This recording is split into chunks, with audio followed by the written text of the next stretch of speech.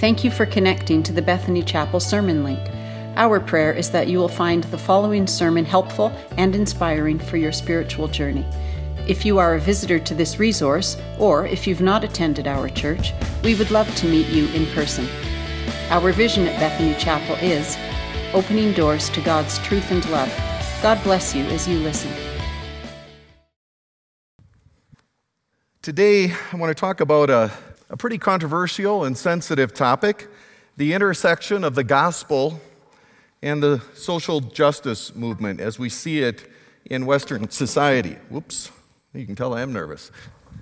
Dropping things already. This was something the missions committee asked me to talk about as a result of not really having a normal missions conference. We decided that we would try to deal with a topic that related to what's going on in the world and how it impacts the gospel and the church. And so for the next 2 weeks, we're going to be delving into this subject. And we'll talk a little bit about some of the race issues going on in the Western world, a little bit next week in particular, about how it's impacting views of human sexuality, because sort of they're all coming from the same academic tree, some of these movements, and a few other things as well. And what I would ask from you is grace. Grace, because I was asked to do this. And actually, I sent a text to, now my phone just dropped, and so it kind of went out, and so now here we go, I've got it back, so I want you to hear. This is a text I sent to my boss yesterday, which would be the chairman of the board, and I can't, here it is, okay, and I can't get it up right now because my phone was dropped. Okay, there we go. And so I asked him, I said, by the way, I said, will the missions committee help me find my next job after missions conference is over, in light of, the outcry that this could cause? And what I got back was laughed at, by the way, will the missions committee help me find my next job? So again, a little more grace, even a little more grace than I'm getting from the chairman of the board, because this is not something I would necessarily want to dive into. But it is very relevant today. 2,800 years ago, one of the most popular statements that God ever made was said for the first time. Israel, as a nation, was prospering greatly. This is the 8th century BC. Israel was doing incredibly well. It was almost like the glory days of David and Solomon. So things were all good. But Israel was wandering from God's laws. Foreign gods were sort of creeping into the national consciousness. People were starting to basically worship the true God and sort of syncretize other religions in as well.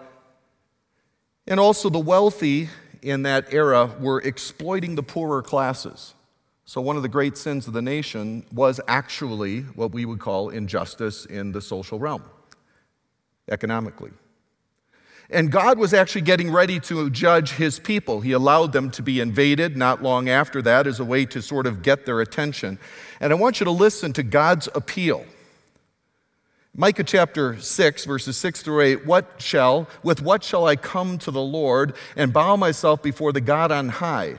Shall I come to him with burnt offerings, with yearling calves? Does the Lord take delight in thousands of rams and 10,000 rivers of oil? Shall I present my firstborn for my rebellious acts, the fruit of my body for the sin of my soul? In other words, the prophet's basically saying, what will it take to sort of get God to be pleased with me again?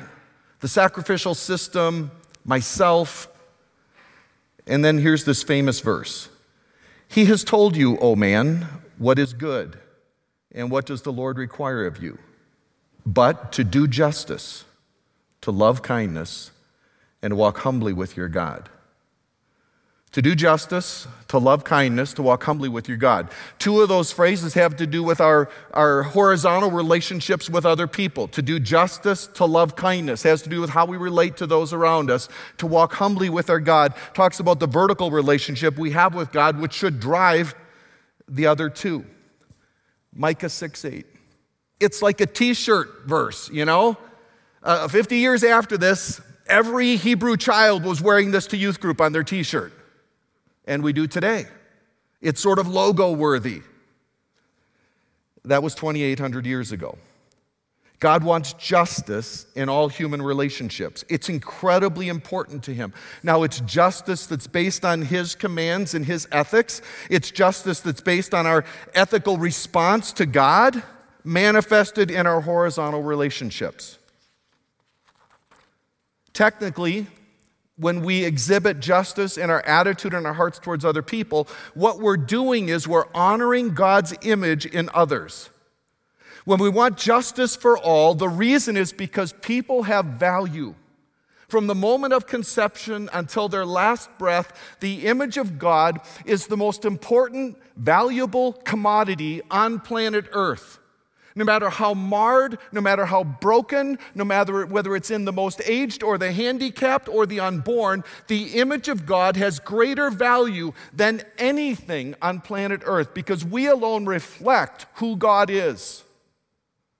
The animal kingdom reflects sort of the creative imagination of God. We reflect the personhood of God. So justice is important. About 45 days ago, a letter was sent south of the border. So we'll talk about U.S. politics. It'll be less controversial. Actually, that's not true up here. Not only that, but you all think you know more about politics than the Americans who live here, which is kind of insulting, but we'll just pass on that. All right.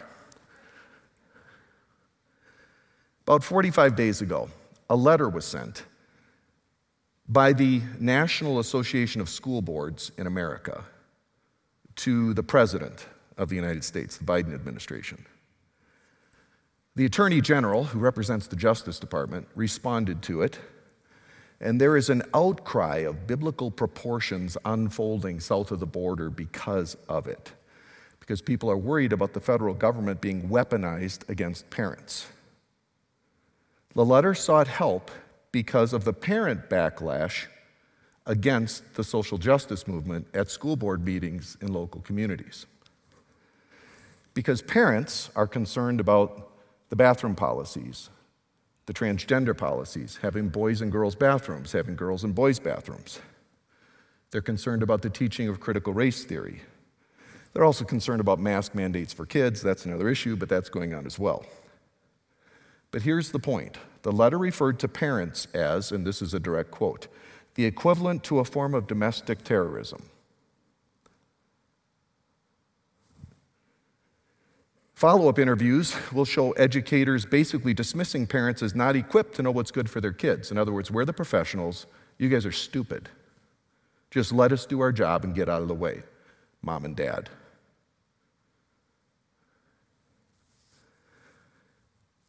The NASB has since apologized, but when you're writing a letter and you're the National Association of School Boards, words are chosen for a reason. There's no accident that parents were referred to as domestic terrorists. And I'm not here to defend all parents in the U.S. There's some crazy people down there. I would admit, and I know you Canadians would agree with that, there's some crazy people south of the border. You don't want to just let any of them come up here and take jobs. Like in ministry, pastor, you don't want that. You got to be careful of that. You got to watch what you hire, because once they're here, it's hard to get rid of them. So there's some crazy people down there. But I want you to know, not all these parents were white parents who are upset about critical race theory. I guarantee that. Not all these people are biased, bigoted, nasty people who are concerned about transgender policies being taught to their kids. They're not all bad people. They're not all racist. They're not all transphobic. They're not all homophobic. Are they pushing back against something that we should all embrace? Or is there more to the story? Well, this is not going to be a typical sermon, partly because the sermon may end up with a crucifixion at the end, but other than that, it's not a typical sermon because there's not a text for this. I introduced a text to show the value of justice in the heart of God, but there's not a text to talk about the phenomena that's going on in Western society that affects race, sex, class, economics, capitalism. It's tied all together from an academic standpoint. We're going to talk about that. So what I'm trying to do is create a little bit of a systematic comparison of a biblical view of justice and then compare that to what your kids are being taught in school, and particularly when they get to university, but even before then now. It's all the way down into grade school in certain arenas. So first, let's look at what biblical justice involves. And I'm not saying everything in the world needs to match this, but let's start with the Bible. We're Christians. We should be people of the book. So let's talk about what biblical justice actually involves. Number one, conforming to God's moral standards. So when you're talking about biblical justice, God is talking about everything that He wants done in our lives personally and in all of our human relationships. So it's not isolated to the kinds of things we're talking about right now in the world around us, but it's conformity to all of God's moral standards. And in light of all of those standards, giving others just treatment as God's image bearers. Again, the motivation from the Bible anyway, from God's standpoint, to be just is because you have the greatest value of anything else in the universe. You have value, therefore I care that you are treated with fairness and justice. And impartially rendering judgment, righting wrongs, this is when we act for justice. We're impartially rendering judgment, righting wrongs, and meting out punishment for wrongdoing, reserved for authorities in the home, the church, and the state. And God talks about sort of God-ordained authorities in all of those arenas. Now, when you're talking about ethics and standards, that may not sound like justice to you, but when you're looking at the Bible, the words justice and righteousness they're like cousins. They're right in there. They've got the same root word. The root word for both of those terms that we interpret as justice and righteousness is a Greek word dikaios. So there's all sorts of forms of that, but context is typically going to determine which word you use. So when I obey God, you're probably going to say, well then, Paul, you're being righteous. If I obey God, you're not going to say you're being just. You're going to say, if you are obeying God and you're keeping His standard, Paul, you're being righteous. When I'm interacting with others and trying to draw everyone to the same standard, I might be trying to exhibit justice or righteousness. When I'm righting wrongs, you're going to drop the word righteous and you're going to say, I'm meting out justice. And so those words they're very close. They're used almost interchangeably. They have the same root. So righteous is the standard. Justice is sort of how we get there and how we bring everyone else to that standard. Now, a couple of key points, and these are important. Justice in the Bible always revolves around God's standard. So there can be unjust laws. In fact, Martin Luther King in U.S. history was one of the people who really pointed this out when he started talking about civil disobedience and pushing back against government policies, and he was right, obviously. When we have unjust laws, that's not justice. Just because the government says something is right or wrong does not make it so. When Hitler was telling everyone to narc on their Jewish neighbors so they could be rounded up and exterminated or put into camps, it was right to defy him.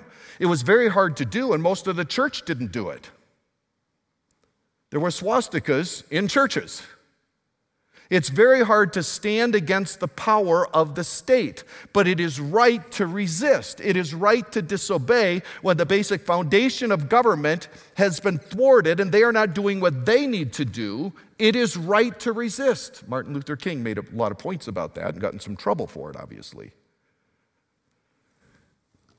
Justice exists to right a wrong done to an image bearer. Again, we said that's the basic for ethics in the New Testament.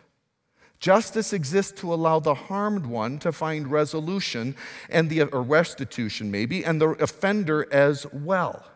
So justice is so that somebody who's been wronged can hopefully find fairness in the system, in society, or in a personal relationship. And what's usually left out of this is actually the person who's caused the harm finds some resolution in it as well. There are people who will commit crimes. I would make a very bad criminal because I can't keep my mouth shut. You know, if I did something really wrong, I'd probably be like, hey, I did this. And sharing it and eventually get back to the cops and end up in a minimum security Canadian prison. But the reality is, that's because we need restitution as well when we're the offender. And justice sort of brings both together, and it allows the offended to know that things have been made right, and it allows the offender to actually have peace with it as well. If they go to prison, it's sort of like they're paying their debt to society. We call it that, actually. And justice is equally available to all as God's image bearers. And that's where societies around the world have typically gotten justice wrong. It's often not been used to help everybody. Justice involved due process, witnesses, and rules. Now, you may not know this because we're trying to dismantle the system in the Western world to some degree, but we have the best legal systems in the world, in the Western world, because there's what we call due process. It doesn't exist everywhere in the world. Here, if somebody is accused of something, there are supposed to be witnesses. And now you might not need witnesses. You might just need, one of the million video cams that's videoing your life or somebody's cell phone. But it all serves as evidence if you've done something wrong. There are rules that affect what it takes to convict somebody of wrongdoing. That actually comes from the Old Testament. Western society has based its legal standards on Old Testament law, and it's the best in the world. Our legal codes did not just come out of a vacuum. But this is incredibly important because we're losing due process in our world today. And we'll talk about that later. And finally, individuals were held accountable only for their choices, not the choices of others. Now, this is a big deal because we're going to find that what's going on today in some of the social justice movement does not believe this. In fact, there are a couple of passages in the Old Testament. One of them is Deuteronomy 5, verse 9, where it talks about the sins of the fathers will be visited, passed on to the third and fourth generation. It seems like, well, that is very capricious of God if he's literally taking the sins of my great-great-great-great-grandfather and putting them on me or blaming them on me. And that's not what the passage means. I believe what's going on there is it's an indication that we naturally pass on our sins to our kids. Environment matters. If you're going to be a bad parent in a certain area, if you're going to, if you have a home full of drugs or something like that, you might pass it on to your kids. It becomes a generational sin. If you are a racist, you might pass it on to your kids because you're probably saying things while they're growing up and you're modeling it. If you've got other dysfunction in your home, you're probably going to model that for your kids and pass it on. I believe that's what that passage means because the prophets make it very clear that it's not that God will judge kids for what their parents do. They'll naturally pass it on. But in Ezekiel, it makes it very clear that parents will not pay for the sins of their children and children will not pay for the sins of their parents. So the prophet makes it very clear that you are only accountable to God for the things that you actually do. That's biblical justice. Now, it's not fair to expect any modern secular movement to necessarily match what the Bible says. We're people of the book. We care what the Bible says. But there are a lot of organizations, that come out of our world that are not necessarily trying to be biblical. A lot of organizations that are good organizations have secular roots. Many organizations are neither moral, amoral, or immoral. They just are. We want to compare this to the Bible, but a lot of things don't come from the Bible. Many organizations are outside of the scope of what God addresses. We would call those extra-biblical. They're outside of the scope of what God addresses. God doesn't talk about the math club. God doesn't talk about the chess club. God doesn't talk about the cat lovers club for obvious reasons. Because cat lovers club have like an origin in pagan religions, et cetera, et cetera. Anyway.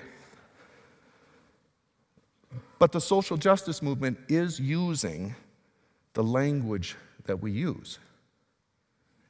And justice is commanded for us. And we care about justice and reconciliation. So we should hopefully be able to find overlap between what's going on secularly around us and the Bible. But do we, and how much? Those are the issues. Do we find overlap? Should we be all involved in the modern social justice movement? Or should we be doing something different? Is it biblical? Is it hostile to our faith? All right. The social justice movement. Now, I don't want to create a straw man because that's not fair.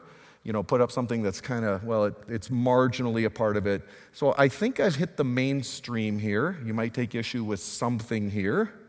But it has roots in ideological critical theory, which I'll explain in a little bit.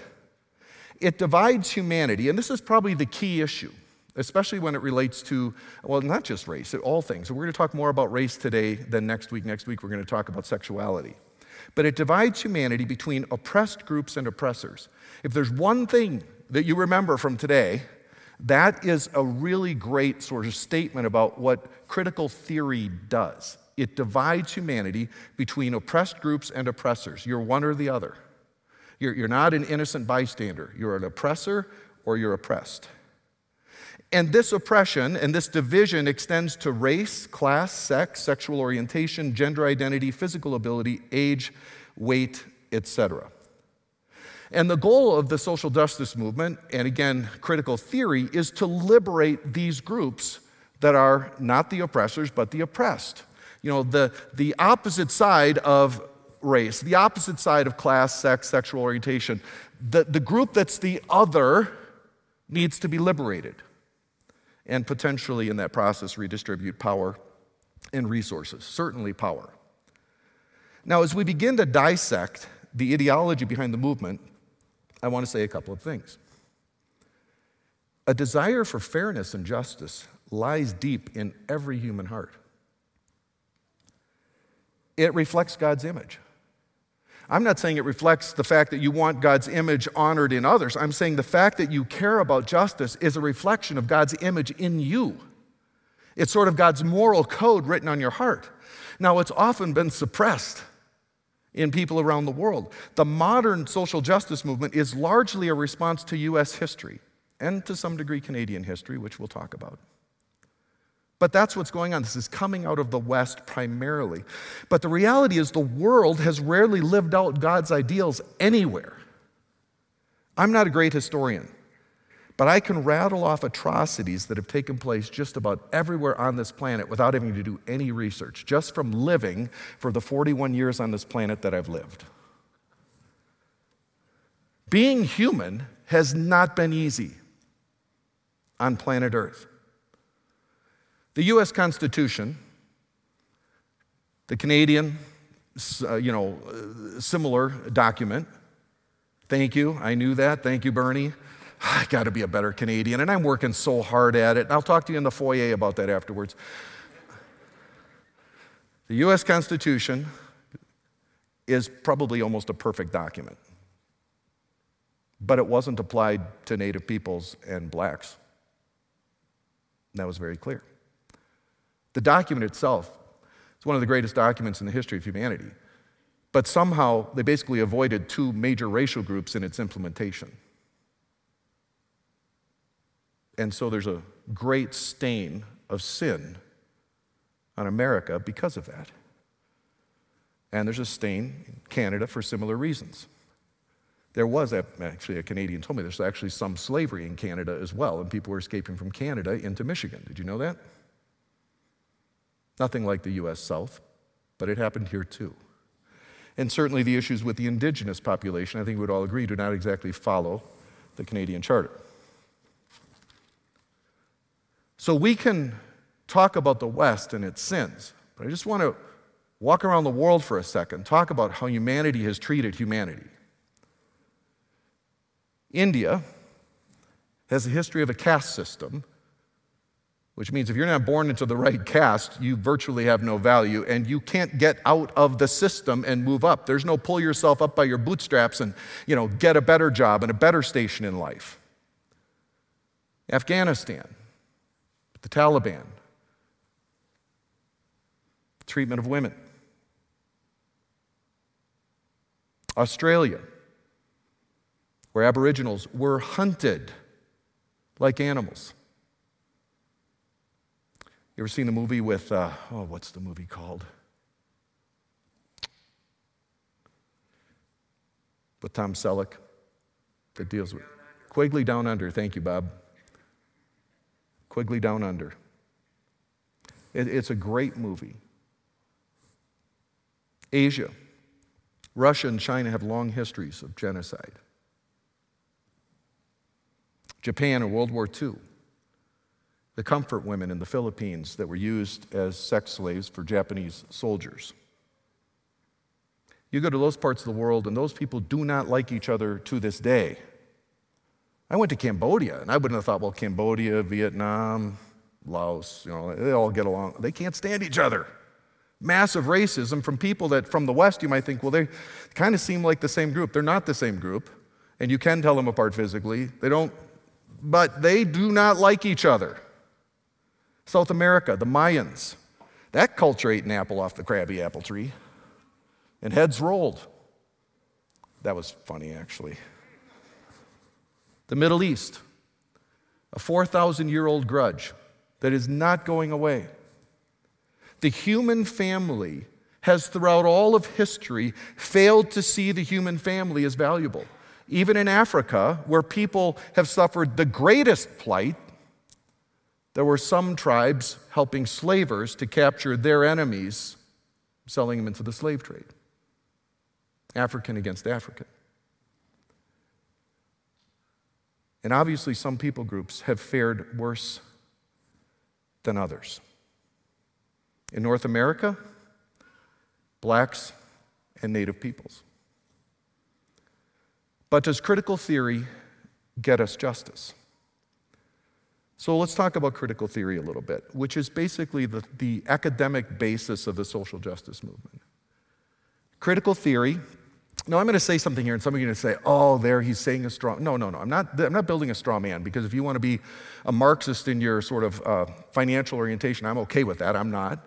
I believe that sort of a compassionate, generous capitalism raises the tide of most people's existence, but we don't have to agree on that.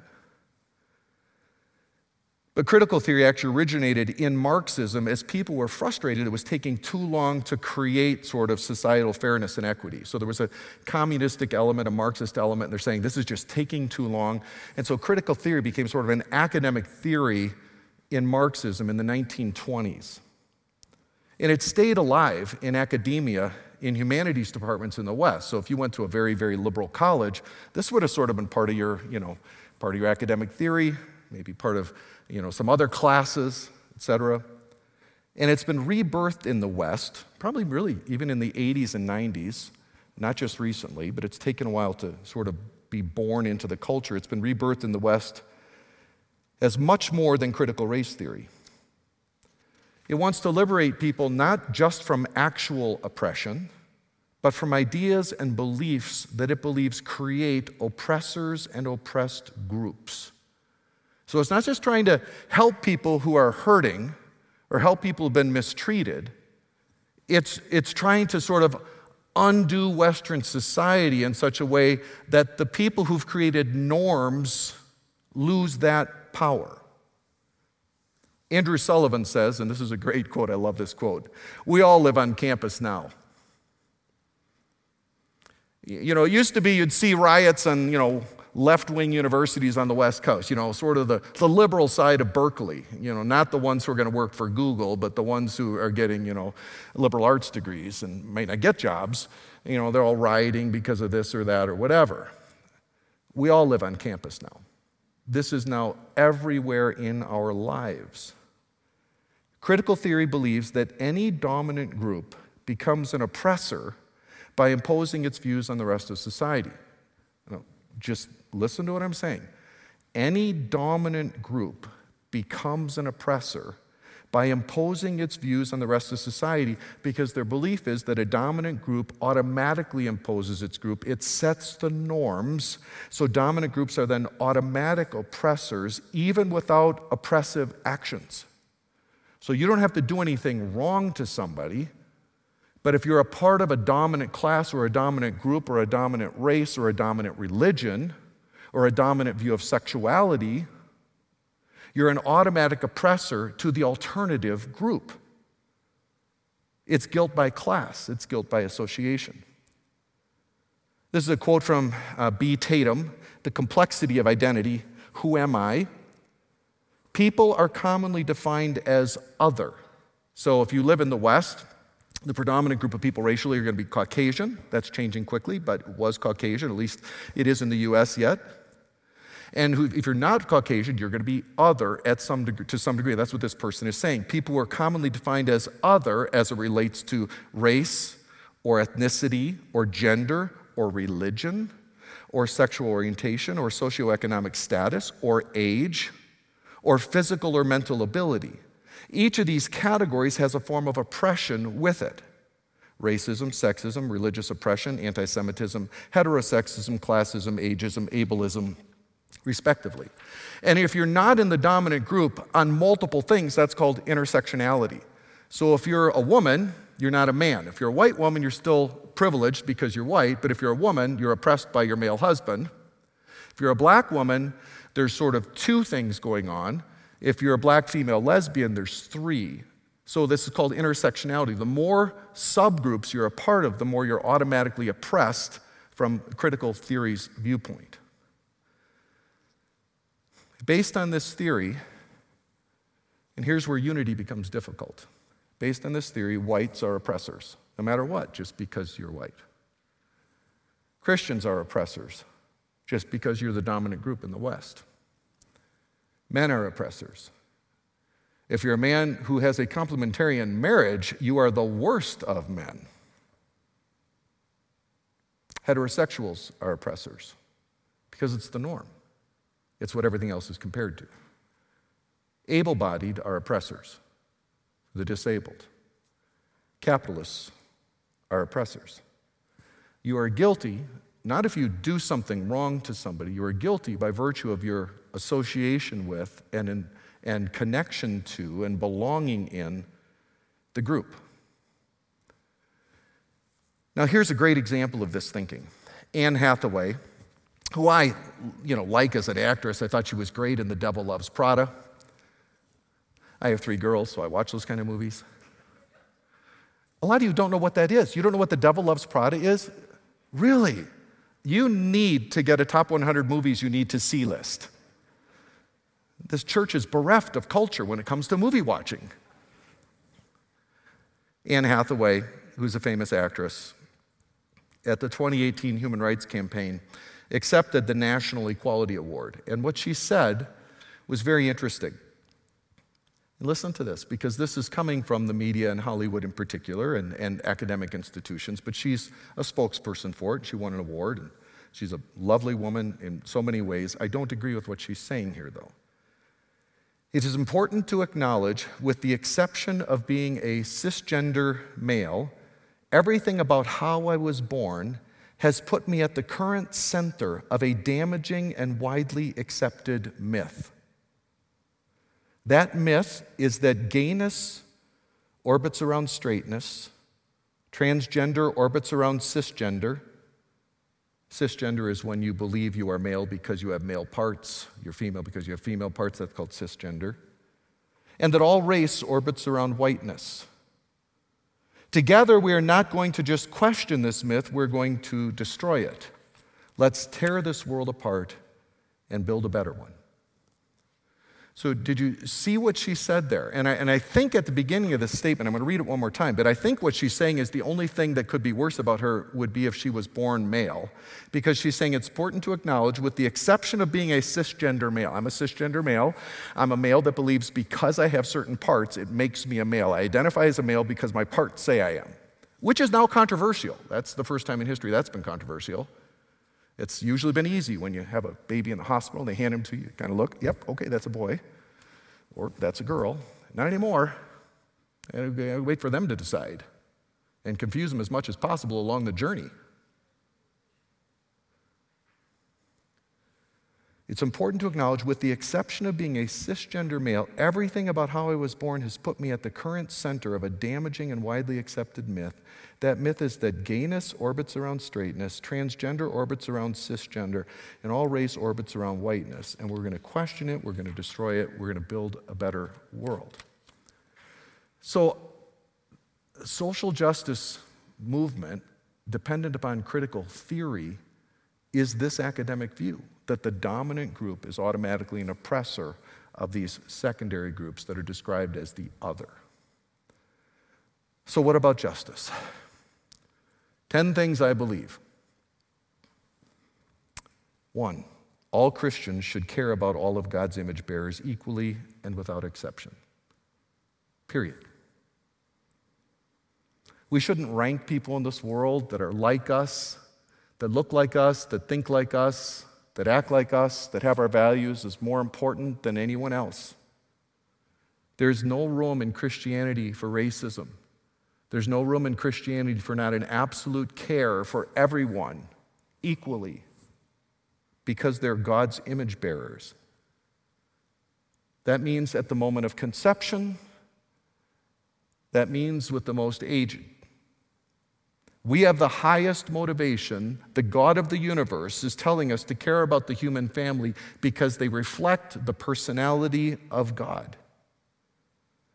And historically, it's people of faith that have attacked the world's greatest injustices. Christianity does have a good track record. It's got some problems too, but it's got a good track record of fighting against injustice all over the world and raising peoples up. However, 150 years ago in my country in the South, if you were a preacher, I hope I would have been on the right side of that. I hope had I lived back then, and we all know I'm a couple of centuries off where I should have lived in history anyway, but if I would have lived back then, I would hope I would be putting my life at risk to fight against the oppression of people of color in my country, my other country. The residential school issue up here wasn't necessarily all born out of bad motives, but clearly there was a point in many situations where these children were not valued the way they needed to be valued.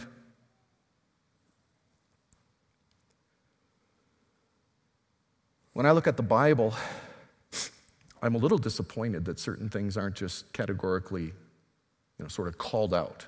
And if you've ever looked at the Bible and some of the epistles and you see Paul telling slaves to obey their masters, I hope that troubles you a little bit. And you got to be wondering, what was going on that the Bible doesn't say what it should say because Southern preachers use that and slave owners use that against slaves? And here is what I think is going on. This is an aside, but I want you to understand this because I look at that and I'm like, what was going on in Paul's mind? The Old Testament was a theocracy, so the Old Testament had civil laws about how you treated other people. And there was slavery in the Old Testament, but it was a different kind of slavery. It would be like if I had great debts and I could never pay them off, I would go to Aaron Mackey and I would say, Aaron, I'm in big trouble. I'm going to lose the farm. I'm going to lose my house. Can I be your servant for X number of years? And you take care of me, but I work for you. That's what slavery was in the Old Testament. It was more like a temporary indentured servitude where, my life was in his hands, but I and my family might work for him, but then in the year of Jubilee, we're all set free. My debts are paid. That's not Western slavery and the ownership of a person and their children forever. But the Old Testament actually had rules about this so that people's dignity would be protected and they'd be set free. When you get to the New Testament, what you've got is the gospel in a pagan world. Rome didn't care what the Old Testament said. They didn't know there was an Old Testament. And I believe that Paul and Jesus believed that as the gospel penetrated a pagan world, people would naturally emancipate each other, of course, as they recognize that you are my brother or my sister in Christ, which is what Paul appeals to, or Philemon, the book of Philemon is appealed to on that basis, that this slave who ran away is coming back, treat him like a brother. He is your brother. So the gospel would ultimately free all people. But even the Bible sometimes goes a little short of what we would hope in that. I hope that explains a little bit why. Jesus and Paul were not trying to teach revolution, but they wanted it to happen naturally. We, as Christ followers, can never be the uncaring. Second, language matters.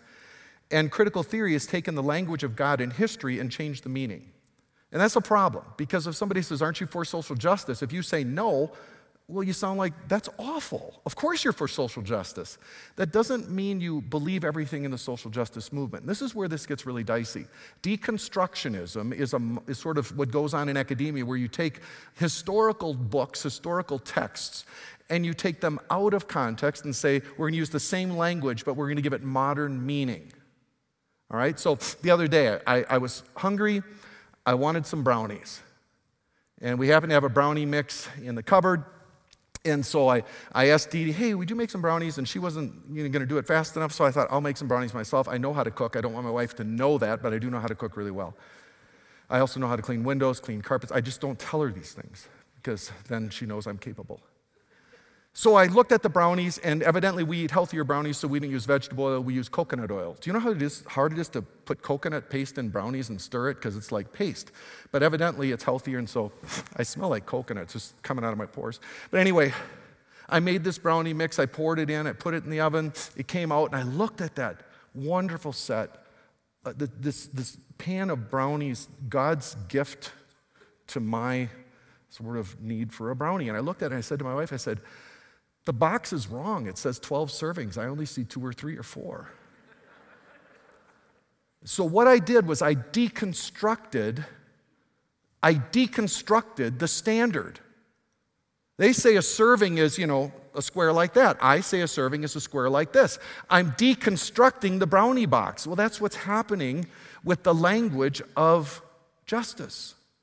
Critical theory has taken the brownie box of the Bible in the dictionary, and they've completely changed the language. John Stonestreet, president of the Colson Center for Christian Worldview, says this: it's no good having the same vocabulary if we're using different dictionaries. And that's what's going on. Biblical justice is about conformity to hundreds of ethical standards. Critical theory is about taking away power and influence from any group that has set a historic norm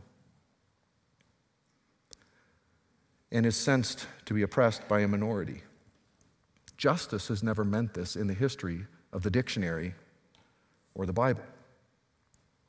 So that's a problem, because we're using the same language, but we don't mean the same thing. Next, empathy and sensitivity versus dismissiveness is a good place for all groups to start.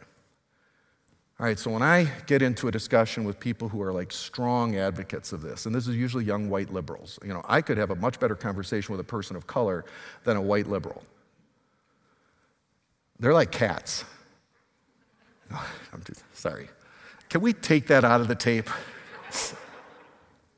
But I've been in these discussions, and the word white privilege, which I think was coined in 1988, I don't appreciate the word. I think there's better words. And I think privilege has less to do with race than economic status in the U.S.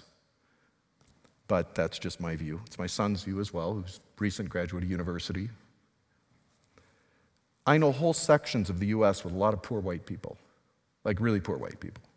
Whole sections, like states. But that's my white-splaining, to use their term. But I never wondered as a child if opportunity would be withheld from me based on my race.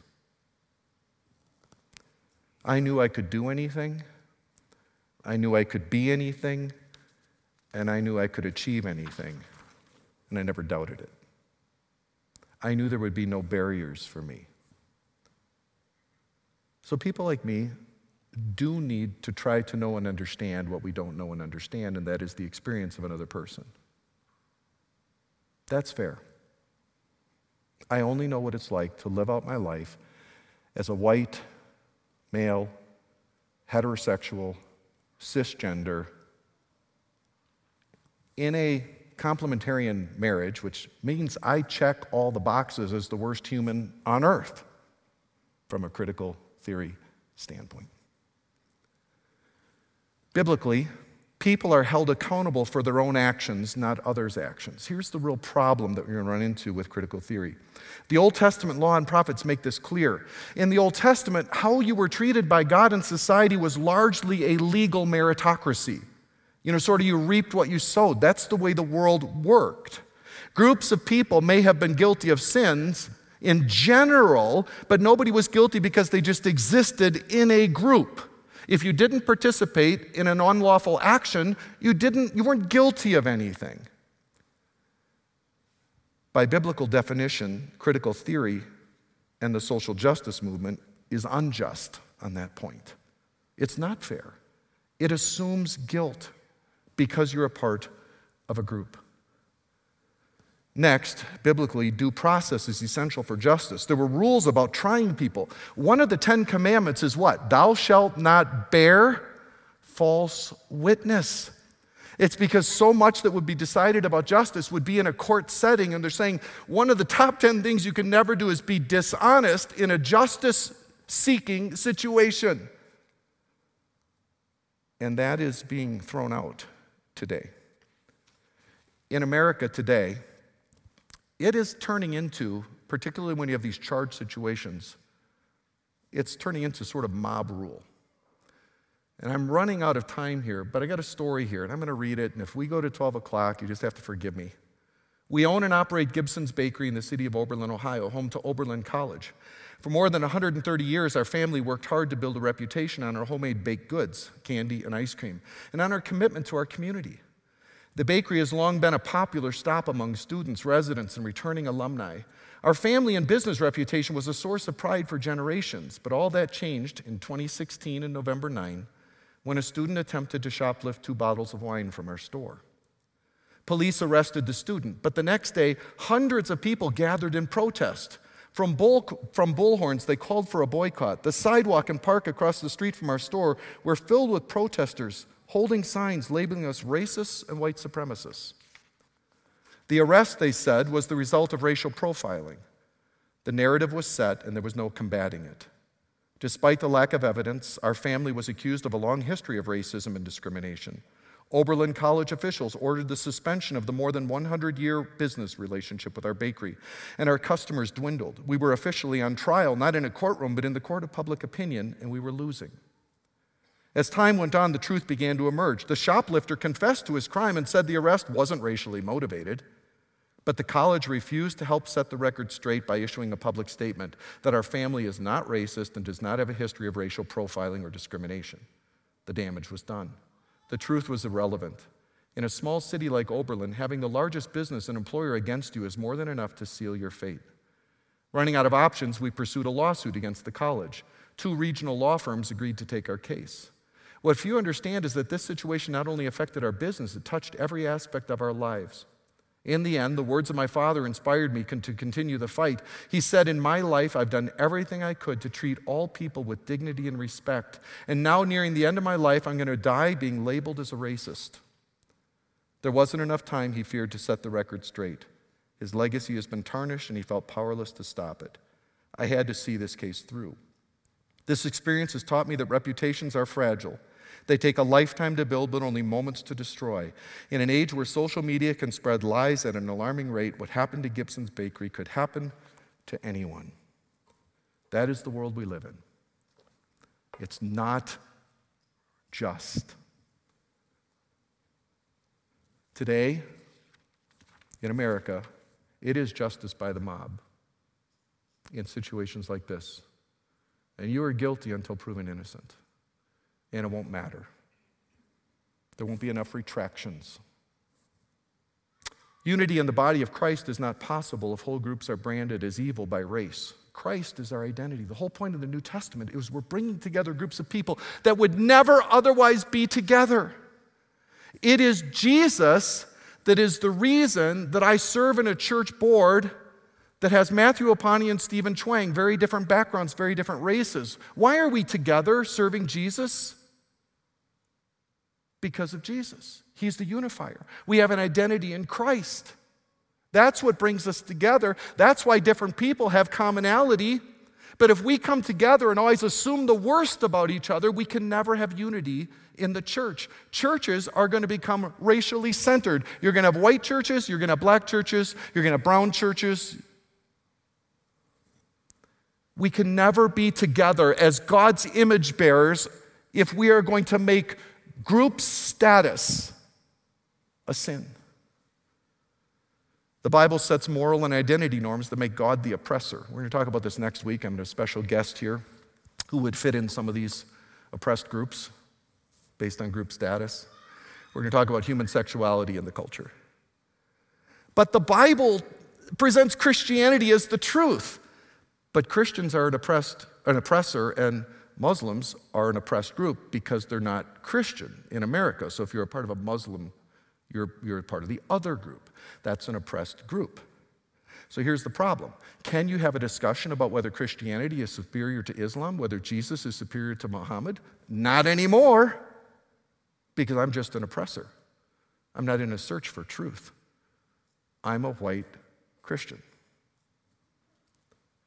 So we'll talk about that next week. But the Bible sets norms on truth. It sets norms on human sexuality and heterosexuality. It sets norms on male and female. possibly roles in relationships. Not to go there again. So when God speaks, does he become the oppressor when subgroups disagree? The fruit tells all about the tree. Jesus Christ, AD 30. That's a quote pretty much. Critical theory is not leading us to a better future. It's leading to pettiness. It's leading to microaggressions, and you're offending people because everyone's looking to be wounded. Self-righteousness by many of the people who believe this, because they believe the only sin is being an oppressor. Other than that, they believe a lot of stuff is okay. Riots, lawlessness, win at any cost mentality, hatred. Jesus said, look at the fruit of any movement. There are professional group litmus tests now, and I wouldn't be surprised if some of you have been exposed to these. The medical community certainly will. The psychological community certainly will be. Where for you to get licensed in a group, they want you to sign off on that you believe that, human sexuality is not, I believe the word binary is coming to mind, but they want you to basically say it's just this fluid situation. And in order to get in that professional group, you better sign off on that because that's the predominant theory coming out of this movement. And there are some people who have a hard time getting jobs for having any kind of traditional view of anything in the next 30 years. And finally, societies can and should work to champion justice, access, and opportunity for those they have historically harmed, and it will be messy. And the reason I say it will be messy is this. I've got a son who just went through university. He's a white, Christian, male, heterosexual. He checks all the wrong boxes. He's a firefighter in the military, and he's an engineer. In both situations, he's the end of the line, and he knows it. He's experienced that. And he knows about how college testing is weighted based on what race you're in and so on. And actually, I won't get into this, but anyway, he sees what's out there, and he's had to go to the classes where they talk about this stuff. And he believes in a meritocracy. But as a firefighter, trying to get in a fire station in the U.S., he would be at the end of the list, except he does have military training, which bumps him up. As an engineer, he saw this, where a professor would come in a classroom and look at a female engineer student who he doesn't even know and just say, you want a job? No engineer. No question beyond that, because in the U.S., to get government contracts in construction, you have to have a certain percentage of minorities and women on your staffs. So here's my point. I'm not saying that's right or wrong. I'm saying it's complicated, because I think when society has so hurt a group of people, like in Canada or the U.S. with Native peoples, or like in the U.S. with the black community, some of that stuff does stick for generations because you have set people behind. It is true. I know the American theme is everyone can just pull themselves up by their bootstraps, but when your boots are about 6 inches to 2 feet in mud, it's a little harder. And so I think for people like me who check all the boxes of the oppressor groups in critical theory, it's easy to just push back and say, that's not fair. It's not fair that my son is growing up in that situation. But it's also unfair of me to not acknowledge that some people and generations of people are set behind because of things that did happen 100 years ago or 50 years ago. So I think society does have a role in helping groups to have access, whether that's giving them advantage in educational opportunity, helping with tuition. I don't know what it is. All I'm saying is affirmative action is here for a reason. I don't think it's all bad, but it's messy to try to figure out when it's gone far enough or not. That's all I'm saying. But we do have a role in helping people to get back up that we have put down. And finally, the church can and should be a creative arena for ministries that champion justice, access, and opportunity for those who've experienced injustice and oppression. What an opportunity to show the world that we care about people, that we care about their experiences, that we want them to learn to speak English better when they're coming into a country like Canada. It will help their employment situation, which we have people here doing on Tuesday mornings. What an opportunity. What about ministries that help women who've maybe been subjected to sex trafficking, help them get back on their feet, love them the way Jesus loved them? What about the kind of ministries that help people in all kinds of situations where they've experienced some sort of oppression, or they're new to the country and they need to be lifted up, they need some help? And what I mean by that is this. If you've got an idea and it relates to some of this, I'm happy to hear it. Now, don't come to us and say, Bethany should do this. Pastor Paul, you should do this. Because we're just going to say, yeah, sorry, we will help you do it. If God has laid it on your heart, we'll support you, we'll promote it, we'll champion it. We're not looking for your ideas about what Steve and I have to do. We're looking for ideas about what we can do to be a champion for the image of God in all people that God has made. God, we thank you for your word. And I know that this is just incredibly controversial in our world today because we all care about justice. It may look a little differently depending on our background and what we know or don't know or believe about this issue. And I just pray that you would give us wisdom, most of all, that you would help us to be people who would be able to fulfill Micah 6:8, that we would be people who do justice, who practice kindness, and who walk humbly with you. And then it doesn't matter what motivation we're coming from. We're doing the right thing, which you've asked us to do. Help us to love all people, all the time, equally, and to help those who really have been truly oppressed to live a better life, to have a human existence like we have, to be bettered, to enjoy their experience on this earth. Help us to be people who care about that. In Jesus' name, amen. Thanks for listening to this sermon. We hope you found it connected you to the God of truth and love, who we worship and serve at Bethany Chapel. If you have any questions or want to connect to any of our pastors, please go to our Bethany Chapel app and choose Connect, or go online to bethanychapel.com and click Come. Thanks again, and God bless you.